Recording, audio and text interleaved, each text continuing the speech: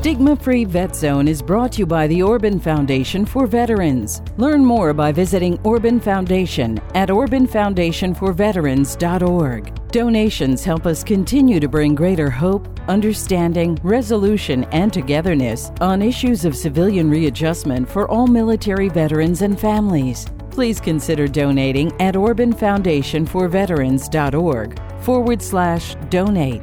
As a thank you, you'll receive a free copy of the book Sold Out, Conquering the Experiences of War by Michael Orban. Receive your free copy by donating at orbanfoundationforveterans.org/donate. If you were 51% courageous and 49% afraid, you were in pretty good shape. I don't remember any fear that was freezing fear, where you just couldn't move. I don't remember that. So I was fortunate that, and most of the guys had the same thing, able to react under circumstances where it was required.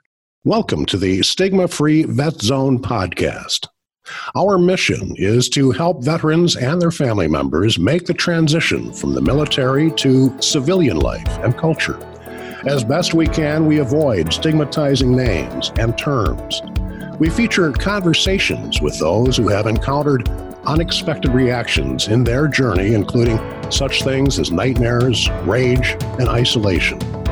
Veterans and family members in our segments share experiences that make them uniquely qualified to join the quest to identify, understand, and resolve these enormous life challenges. Thank you for choosing to make this journey with us. Here is today's segment. Hi, this is Bob Bach. Welcome to another conversation in our series of segments in the Stigma-Free Vet Zone. Our guest today is Mike Orban, joining us from his home in West Bend, Wisconsin. Mike is a former soldier who served with the Army in Vietnam in 1971. He is author of the book Sold Out, Conquering the Experiences of War. Mike has spent much of his life reaching out to veterans and family members through a variety of projects, including the Orban Foundation for Veterans. Many acts of kindness and caring, I must say, born of his own experiences. Mike, it's a pleasure to have you with us. Wow, thank you, Bob. Thanks for the great introduction. Well, it's all facts. Let's start, as we do with all of our guests in our format, and that is a description of your life, your upbringing, a life before entering the service. Oh, I'd be happy to. I'm actually the fourth oldest of 10 children. Grew up in the city of Holmes, Wauwatosa, suburb of Milwaukee. Family of 10, very strict Catholics. Enjoyed most of the things as a child, football, baseball. Loved going to watch the Braves play. My hero when we had tickets for right field was Henry Aaron. Loved to go there. We would get one ticket for a bleacher seat, a Coke, and a hot dog about 5 times a year, and that was something I always looked forward to. But I also had a fascination with Africa and National Geographic when I was young, and loved to go to the old Washington County Zoo, or I think it was called the Washington County Zoo before it became the Milwaukee Zoo. Loved looking at the animals and always felt just very, very sad for them, all being in their cages, beautiful, beautiful animals, and just roaming back and forth in these tight little cages, especially after having seen them in National Geographic. So family life was normal until I was about the age of 14. And then with 10 kids, my dad decided to divorce my mom and left with his secretary. So from there on became a lot of trouble. I quit sports, took up a job, and our family just was on the way down to a really, really dark spot. Really, I'm not sure what the word is. Just disintegration of the family. Still one of the most tragic things I've seen.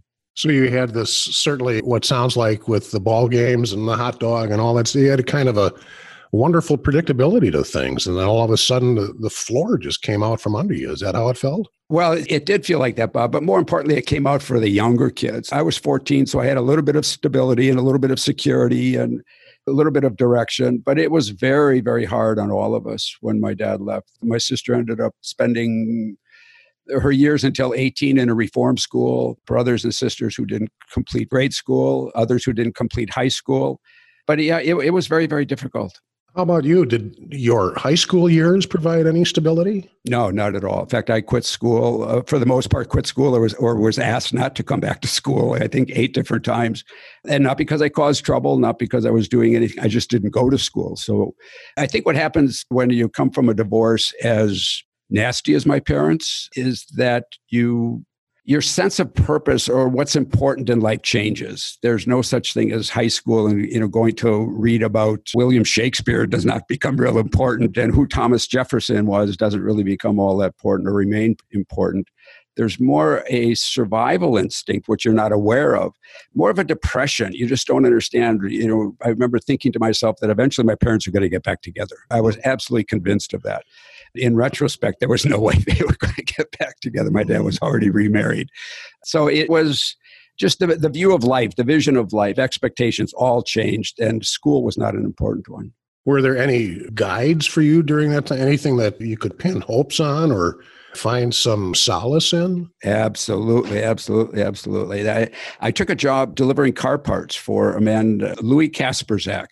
He had an electrical engineering degree from Marquette University, had opened up his own car repair shop up on Appleton Avenue. And he dealt with a lot of the race car drivers. I remember Emerson Fittipaldi coming in, and Louis would help him with the electrical system on his race cars and all that. But he also had an engine rebuilding shop in the basement. My job was and this is when almost every corner had a gas station, and every gas station had a mechanic. And I would pick up parts that needed to come into the shop to be repaired, valve jobs, that sort of thing. And then I would deliver car parts, exhaust systems, batteries, tires, whatever they needed, brake shoes. He was, and remains to this day, someone I'm very, very grateful came into my life, but he was a great, great guy. He was very, very honest, but he was very, very tough. He wanted you to work hard. He never lied. I never saw him lie to a customer, no matter how difficult things got. If a job had fallen apart, he was always honest about it. I just had enormous respect, and he was a guiding light for me. Absolutely. Well, needless to say, though, without formal high school, much less college, in those years, people of our age will certainly remember that you were leaving yourself vulnerable, some would say, to being drafted. Is that what happened? Oh, absolutely. I was vulnerable to it. My father was a World War II veteran. My older brother, had already enlisted in the Army and was very, very happy to be in the military. He joined the paratroopers, 82nd Airborne Division, and I remember him on leave coming home and everything was all the way, sir, and spit shining his jump boots and all of that. He really enjoyed it, where I had no ambition at all to join the military. But I think more importantly than that, Bob, one of my very good friends came from a wealthy family, one of 3 children. His older brother was paralyzed from a diving accident, but he himself was very, very intelligent. And he had a full scholarship to West Point and Annapolis, and he turned them both down. And we had talks about that. But what I found out was they would receive the Chicago Tribune, the Milwaukee Sentinel, Milwaukee Journal every day and on the weekends. And at night, at dinner time, they would discuss what was going on in the world. He was very aware of what was going on in Vietnam. He was very aware of the different policies and if it was right, if it was wrong. Where in a family of 10, our discussions at the dinner table never got beyond, what you did that day, what you were going to do tomorrow. It was just really a mass conversation. So there was never a political, what's going on in the world sort of conversation at our table. So I didn't know until I was drafted anything about the Vietnam War. I didn't know where Vietnam was. I would have guessed Asia. The furthest I had been by the time I was 18 years old, by the time I was drafted, actually at 19 years old, was down to the Illinois border with my dad to buy margarine. Because it was illegal to sell margarine in the state. And once with a good friend, I had been up to Lake Nebagamon up near Superior for a weekend to visit his grandfather. Other than that, I couldn't have even told you what the capital of Colorado was at the time. So a very, very shallow, narrow worldview at the time. Into any of this, do you recall feelings of patriotism particularly, or love of country, any of that kind of thing? I think that was all there, not standing out as something distinct, but there was always, I do remember this when I was drafted, there was no question that I was going to serve in the military. There's no question that I was going to honor that decision by the government to draft me. I thought about it, but I'd never even questioned it. Yes, I'm going to go. I'm drafted. That's just the fate of Mike Orban at this time, and I'm going into the service. I never would have gone to my dad and said, I'm going to be a conscientious objector. That would have been more dangerous than going to Vietnam. So it was there, but not as strongly as it might have been for my brother who wanted to actually join the military. So the day comes that the draft letter says you must report at so-and-so and such time. And what happens after that? Well, I remember the postman delivering the letter, and he actually handed it to me. He was a nice guy. He knew me, and you could tell by the look on his face. I'm not sure how much he liked me, but he handed me the letter, and I got it. And sure enough, the day came. My mother had 10 children, and she loved us all. She was a very, very good mother. There's no question about that. But I think she was, dedicated at that time. They did all the laundry at home. They did all the baking at home. So she couldn't dedicate that much time to sit down with me and, put me down next to her and say, oh, I love you so much and all that sort of thing. I just implicitly, instinctively knew my mother loved me. But I did go to the induction center down in Milwaukee and got on the bus and went to Fort Campbell, Kentucky for basic training. And how was that? The bus rider.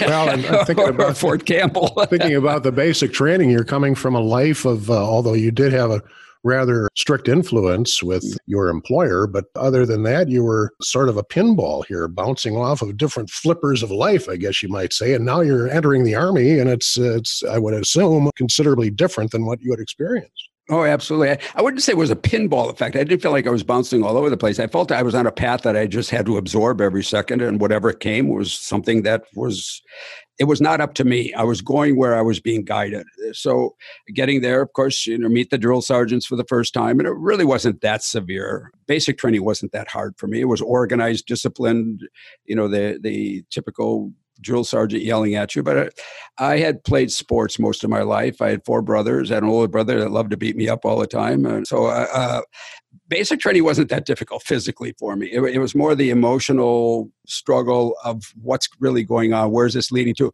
But I have to admit, at the time, Bob, the war in Vietnam was winding down, and there were very few people being sent to Vietnam anymore. So there was really no talk about going to Vietnam while I was in basic training. There was really just more development as a soldier. At the completion of basic training, then, is that when you received what is sometimes referred to as your military occupational specialty or your job, or what you would be assigned to? I did. I received it very quickly when they sent me to Fort Polk, Louisiana for infantry training.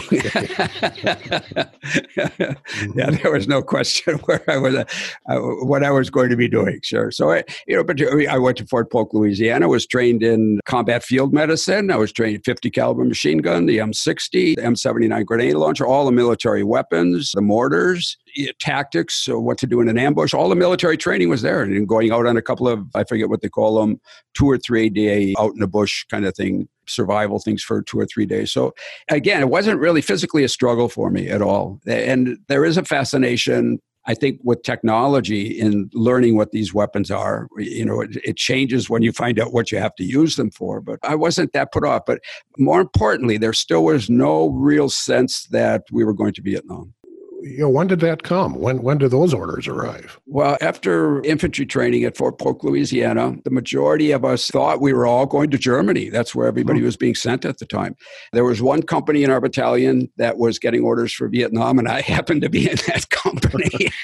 So right at the end of advanced infantry training or advanced individual training, whatever AIT stands for, they told us that we would be getting a very long leave. We'd get to go home for Thanksgiving, Christmas, and New Year's. And on the 2nd or 3rd of January, 1971, we would be going to Vietnam. And was that a direct flight? Do you recall that at all? Did you fly from here to there, or did you stop on the way? We stopped on the way, but that's when, at that point, when we got orders for Vietnam, I still was, there's something in your mind, and I don't know if it's a protective device or reaction. I still was not that intimidated by this. Okay, so the war's slowing down, but we're going to Vietnam.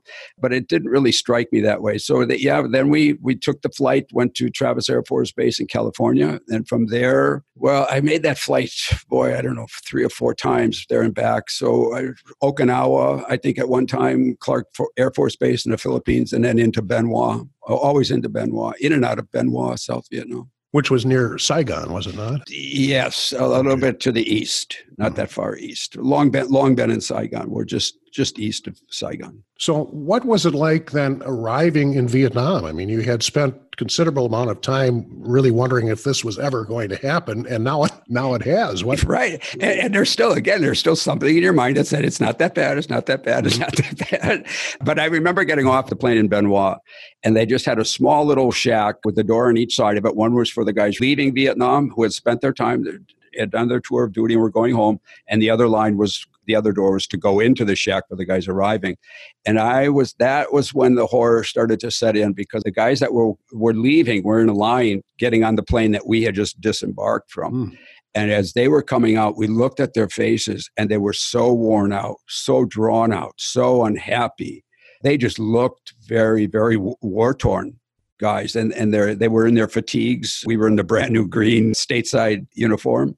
And I saw them going out. They didn't talk to us. They didn't really say anything. There was no happiness on them, no cheering, no welcome. Hey, guys, there was all just a couple guys going back out, and they would put their finger and their thumb together and say, about a quarter inch apart, and say, short, which meant that their time was short. They were going home. But that's when I noticed that something, we were starting to go somewhere.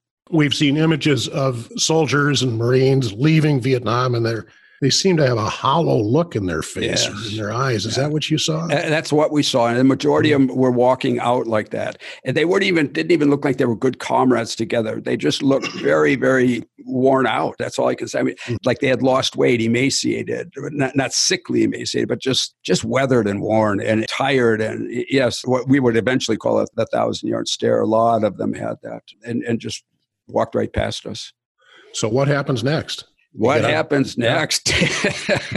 Go to the 92nd or 93rd or 91st replacement group over at Long Binh, Vietnam, short bus ride away. Now we are on a bus that has all metal mesh on the windows for safety. We don't have any weapons yet. And I am there with one other guy that I knew from basic training and from AIT. He was from Milwaukee. We went together.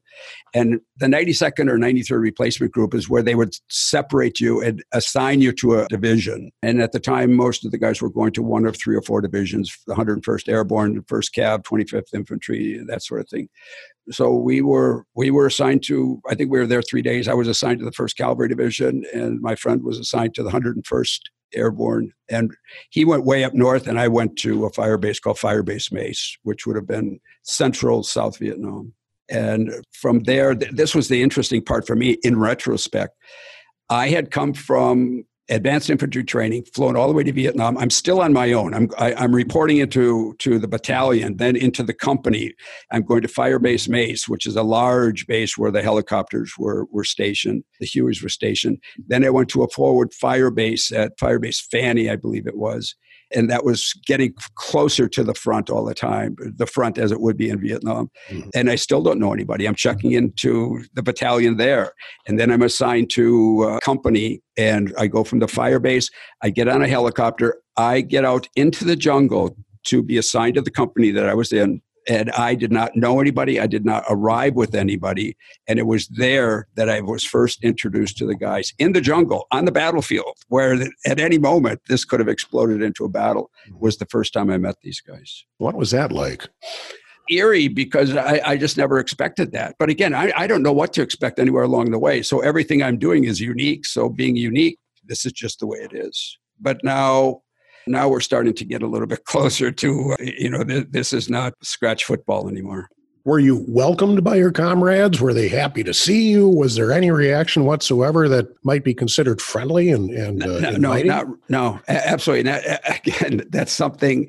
Not really. They weren't rude, but no, they didn't come up and all greet me and, hey, how you doing? My name's so-and-so. My name's so-and-so. I think there were 2 guys that came up and greeted me. And one of them was really assigned to greet me, to get me used to things, give me the tour of the place, the tour of the little jungle that we were in. And kind of introduced me to all of the disciplines that were important for me being there. So as time went on, or maybe I should phrase it this way, over what period of time was required before there was some give and take and some friendship that seemed to develop? There really never was over time. I mean, there were a couple of guys that you become very close friends with. No question about that. But a lot of them, and I'm not sure why, and I wasn't really that anxious to become friends with them. It was more, and I know you've heard this, a lot of soldiers have heard this, it was more your responsibility to the safety of everybody else that you were there. What their name was didn't really matter. It was a matter of, you're a soldier, you don't want to die, you don't want to be killed, and you don't want to be responsible for these guys being killed. Plus, we were in the jungle all the time, so we had to maintain extreme noise discipline. So you weren't out talking to anybody. And when you did, a lot of times the conversations in the jungle were orders that were given by the hand, a motion of the hand to be quiet or to get down or to move out or that sort of thing. Otherwise, any conversations, you had to be very, very close to a person and just whispering. I think of all the things that I learned, it was those disciplines that the first soldier who was assigned to me to welcome me to the company, his assignment was to teach me these disciplines, the things that were very, very important to the security of everybody else, which would be, of course, noise discipline. So it never really did. I could even go on to say by the end of my tour, 12 months later, I would only know the last name of maybe 3 guys. Mm-hmm. I would know other guys by their nicknames or their first name or that sort of thing, but you just didn't get close to people. How long was it from the time that you arrived in the jungle with this new group until you began to encounter the enemy and do the things of war? Not long at all. We were there. I know this may sound odd. I never saw a rice paddy in Vietnam. We were always up in the mountains, always in the jungle and dense jungle. And we would have to cut our way through the jungle with machetes. By the time I got there, following trails, established trails, because of ambushes was pretty much just a foolish thing to do. In fact, a lot of guys just wouldn't do it anymore because they were so vulnerable to ambushes. So we hacked our way through the jungles in the rainy season, in the dry season. But I don't know time-wise. I know that I wouldn't get a leave until my first leave, seven-day leave, was in June. And by then we had significant firefights. So I would say maybe a couple of weeks. It wasn't that long at all. In the meanwhile, the element of fear or terror, when did that set in? It's hard to say because nothing really came as in flipping on a light switch where all of a sudden you recognize you're scared. But I think the battle between fear and courage was there all the time. You just had to realize that, I'm not even sure of this. It's not like a conscious decision. It's not like you've got a police officer or a psychiatrist in your head explaining what's going on. You're just following these things. And I have to admit, we were very well trained because our training seemed to stand out. This is what you should be doing. And I appreciated that. Were we afraid? Yeah, I always came back to thinking about it more. If you were 51% courageous and 49% afraid, you were in pretty good shape.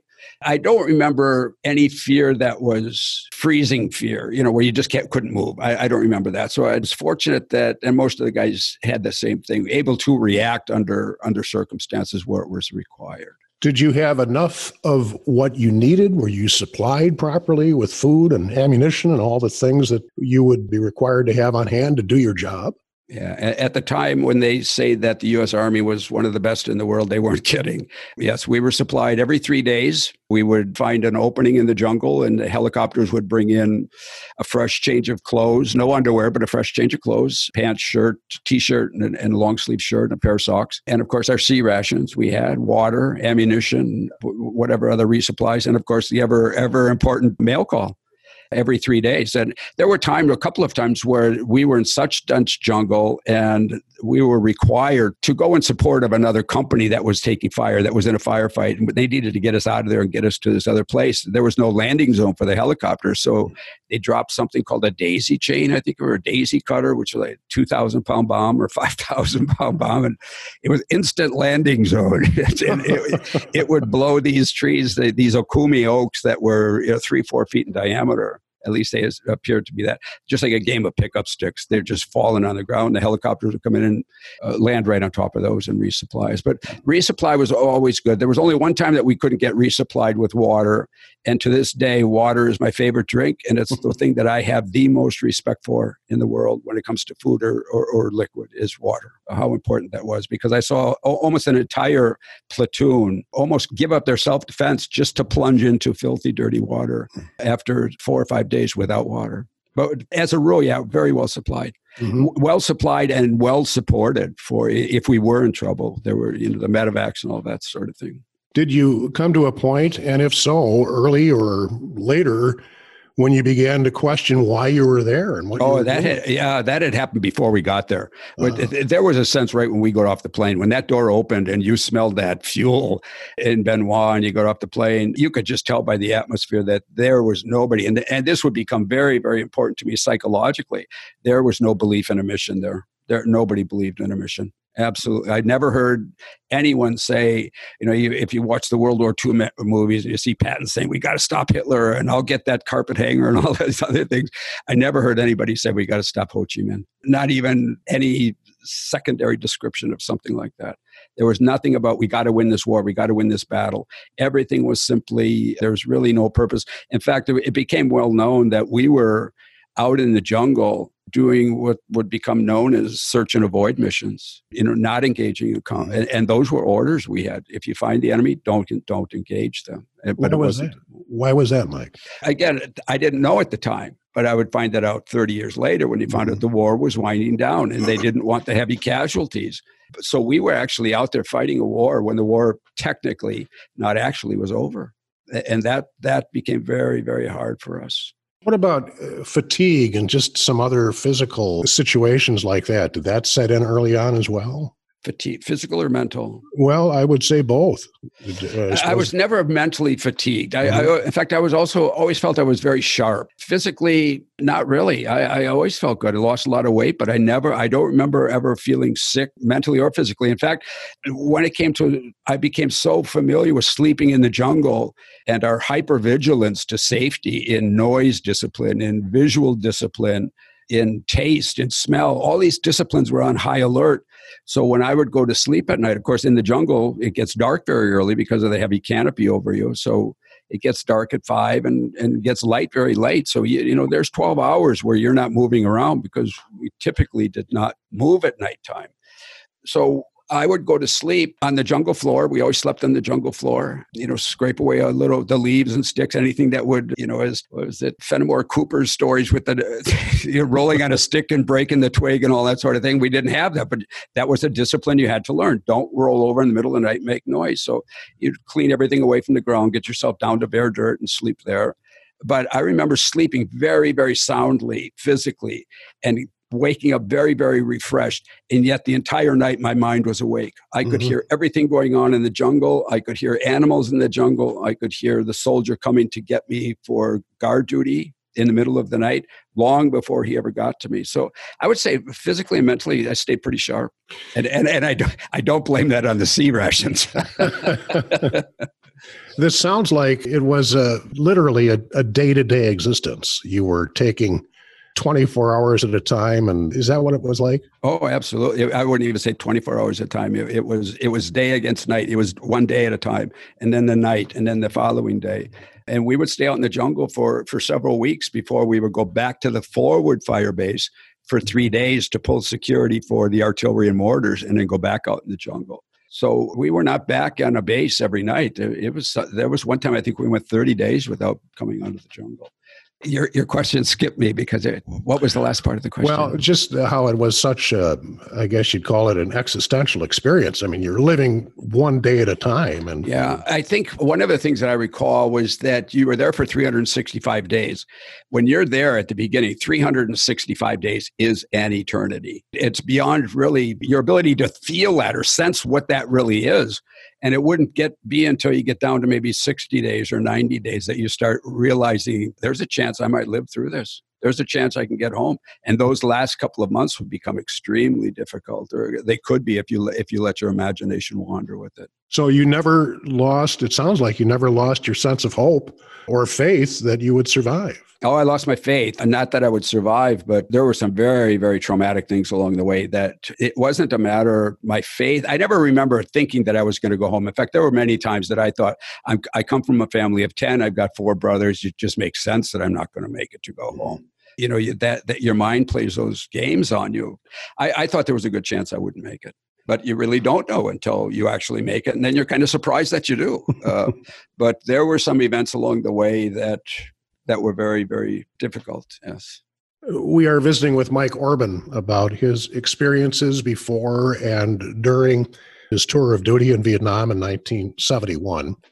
Mike, I'd like to move along, if you don't mind, and ask what coming home was like for you. You would take it from when you received the orders to leave Vietnam to actually arriving back in the United States. What was that all about? Let me just share three little important stories quickly, because that really frames the day that I remember leaving Vietnam. And one was on Easter Sunday, a priest came out into the jungle to say Mass for us. And I was a very strict Catholic, prayed, all that sort of thing, and, confession, heaven, hell, and all that sort of thing. And he gave a sermon. And in his sermon, he said that yesterday, a couple of soldiers from another battalion had been killed. And he looked at us and he said, now I want you to go get two of them. And I'm at church and I'm looking at him, and I remember thinking the rage. It was like this metal shield went down between me and God. Religion, just all of a sudden, God was gone, religion was gone, and I wanted to take my M16 and stuff it in his hands and say, if you want him dead, go kill him yourself. But then I also realized I was going to church with hand grenades on my shirt and a loaded machine gun. The challenge between, would you give up the machine gun and pray that nothing will happen while you're visiting God? No, you wouldn't. You took the machine gun. So my faith was destroyed right there. Another time we were in elephant grass and we heard movement and voices in Vietnamese, and we opened up with machine gun fire and went on to find out that we had killed a man and his son who were just poor peasants out looking for firewood. And I remember standing over him and seeing that face with the Ho Chi Minh beard and the ragged old clothes, and that would go on to haunt me for I can still picture it if I close my eyes. And another event in a firefight that went on for the better part of an afternoon into dark, where, of course, it stopped at night because we didn't fight at night unless we had to. But this particular firefight didn't go into all night. And I remember that ending. And in that firefight, there were helicopters kicking out footlockers full of ammunition to us because it had been going on for so long. And I remember how grateful I was to the helicopter pilots and the door gunners that were so courageous to hover over a firefight when they could be shot down. Mm-hmm. But then the following morning, a couple of us were assigned to go out into the perimeter and look for body count. And we came across one of the Viet Cong who was killed, and he was just so destroyed, his body. And of course, you have to do go through, make sure he's not booby trapped, make sure that he's dead. But there was something about looking at that man and his son who were dead, and something about looking at that Viet Cong soldier in particular who was dead, where there was a connection of, and I still don't know how to say it. You saw him dead, but what he had given up is what you were protecting. And that was your will to live. You wanted to live. And the cost was you see what he gave up. And you almost had a comradeship with him because the whole game was about what he lost and what we still had, what we were still fighting for. So you had those experiences with just the insanity of war. But I think it was more the constant hypervigilance for 12 months that on the day I left Vietnam, I remember thinking to myself, and I have a picture of myself that shows the 1,000-yard stare. I remember thinking to myself, I'm going home to life as it had been before the war. And I honestly believe that. You didn't find that, did you? Oh, I didn't. Oh, and I was absolutely shocked when I got home to Wauwatosa. It was immediate when I walked in the house. I was just different. I didn't care what my family was talking about. I wasn't happy to be around.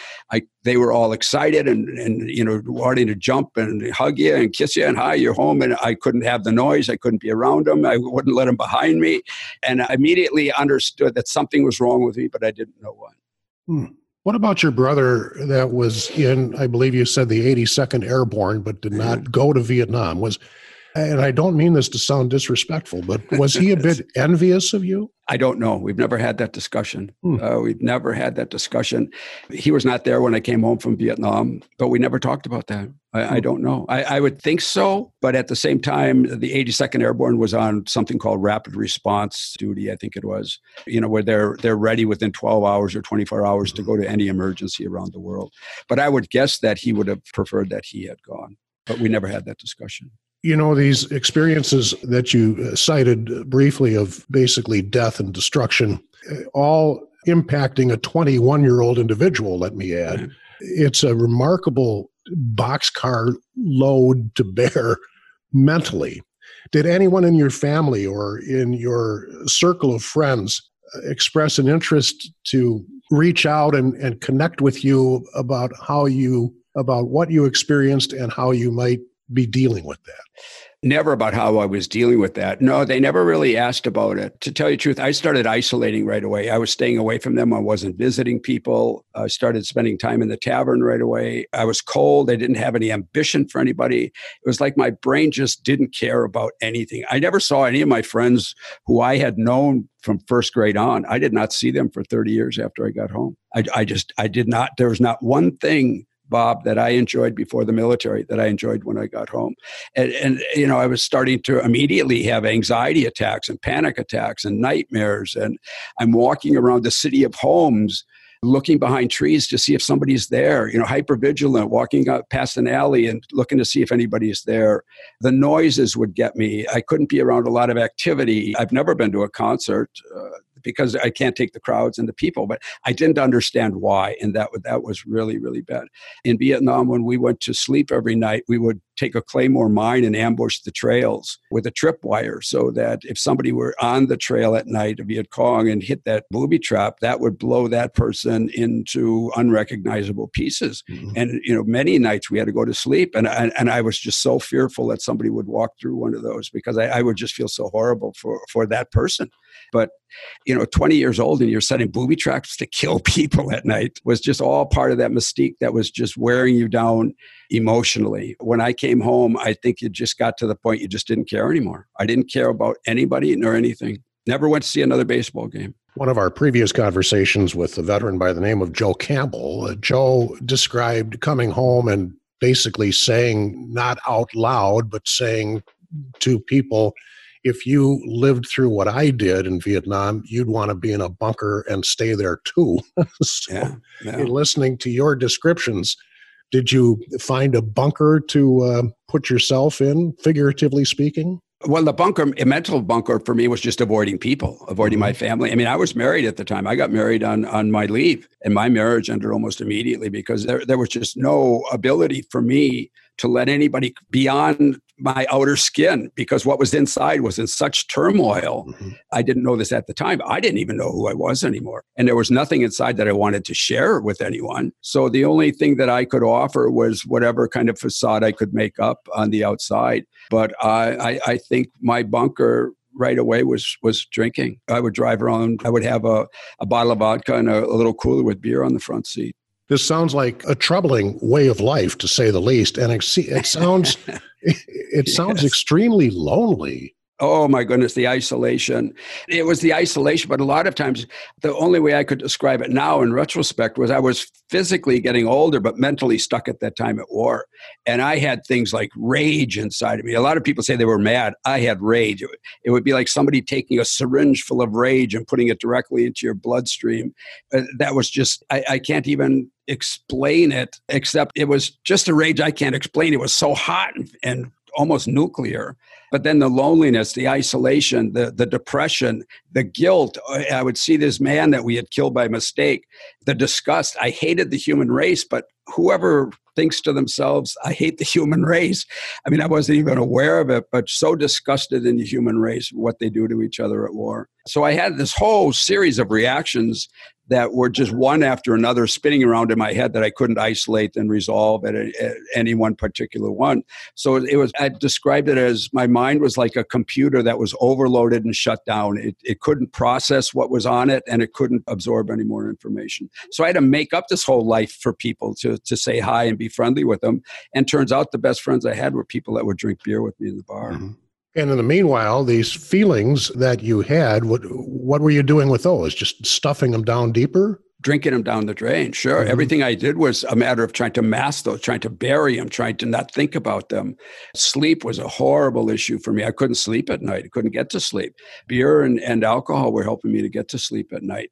And I was not going to talk to anybody about this. I was not going to show that there was any problem. I never had heard of the word stigma, but again, in retrospect, there was no question that stigma was strong for me. Mm-hmm. I'm a soldier. My dad was in World War II. My brother's a paratrooper. Nobody's ever going to know that I did not uphold my responsibilities as a soldier without any flaws.